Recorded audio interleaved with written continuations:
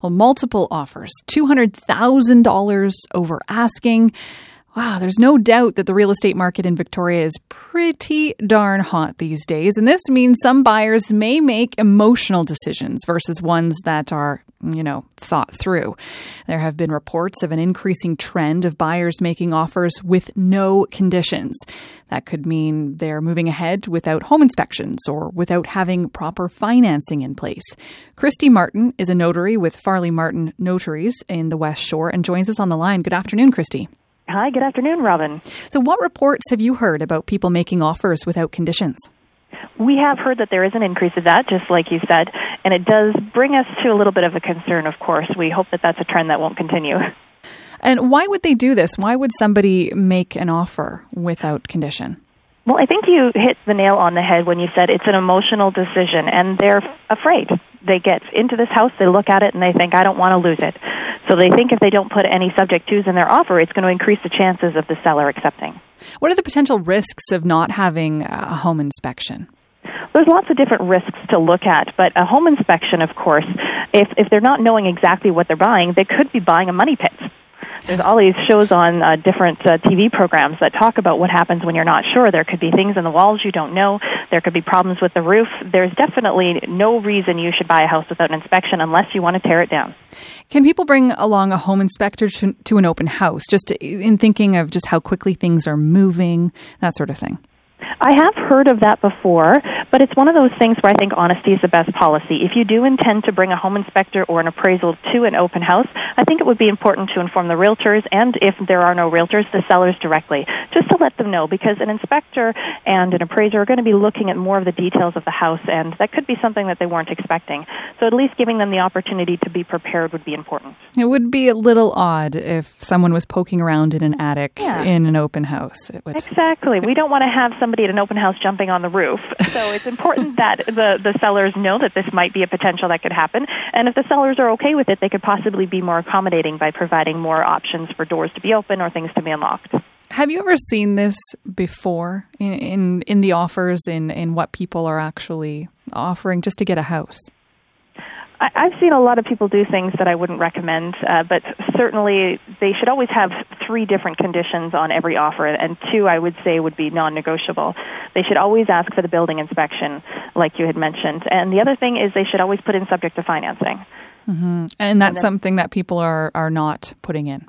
To me, that's just as scary as not having a building inspection, especially if they're relying on a lender. Lenders have the right to say no, and just because a lender has pre-approved you to buy a certain amount, when the deal comes through, they might look at it and say, well, we don't actually want to lend on this deal, putting you in a very risky circumstance. So if an offer does fall through because of financing, what could you actually be on the hook for besides losing the deposit? So if you've gotten to the point where you didn't have subjects or you removed them too early, the deposit could be one thing that you could lose. A lot of people think that the deposit is actually for the guaranteed performance by both the seller and the buyer, but that's not the case according to a recent court case. Instead, it's actually a promise that is given to the seller by the buyer, and if the buyer doesn't follow through with it, then they could lose their deposit even though no damages happened as a result of them not completing. If this is just one scenario, the other scenario could happen is, what if the market crashed? If the offer you made was $500,000 and then the market crashed before you were able to complete and you decided you didn't want to complete, then the seller couldn't sell their house. And that's like a deal that happened in Salt Spring that was in the paper back in 2014. It turns out the judge had awarded the seller $71,000 in penalties and legal costs. Were on top of that as well. So it's really important to know that you could be on the hook for more than just your deposit. When you've already moved on, you're no longer even living on the island in the area, and you're on the hook for this. Yeah, and it was years later that this took place, the actual trial. So just because you've gotten away with it for a couple months doesn't mean that the seller might not come back on you later. I'm sorry to have cut you off there. You said that there were 3 things that you definitely need to have on an offer. I always recommend, and if this is something that you're not familiar with, it's reading the title and having your legal counsel read it for you. So if there is a charge on title, like a covenant, right-of-way, building scheme, or even a lien, you want to make sure that you know what you're buying, because it's not just the four walls and the roof you're buying. You're also buying what's on the title and what comes with that. What do you say to people who are leading with their heart? They've walked into a home and it's the perfect house. It's just gonna be the place where they hang their hat. Instead of actually thinking things through with their head, when they just get so excited about a potential property, what kind of advice do you give them? It's hard not to be excited. I know I've been there myself, but I always say when you're looking for a house, there will often be many that will meet your criteria. Make your decision based on your financial considerations as well as your emotional considerations. And just remember, a house is just a house until you move in and make it your home. So even though you might think you found the perfect house on the first showing, you might find one that's even better later. Well, March and April were definitely hot when it came to moving properties, in terms of just how quickly things would come on the market, and then within a day, within hours in some cases, It would be sold. Are you seeing that now? Absolutely. It's not uncommon now to see deals go on the market, just like you said, and a few days later there's an offer written and accepted, and less than a week later the conditions are removed and we're moving forward to the purchase completion part. It's pretty interesting to see that here, and of course, as you're seeing, also multiple offers are driving up those prices too. So no sign of things slowing down at all?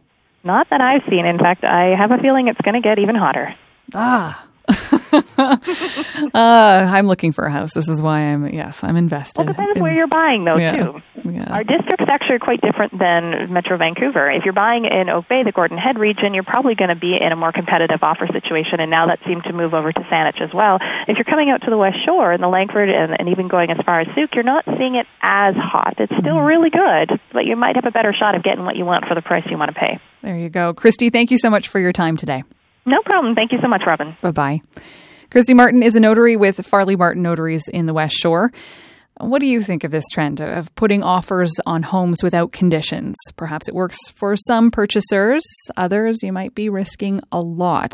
Call our talkback line, 1-800-757-1446, or you can always email us, allpointswest@cbc.ca.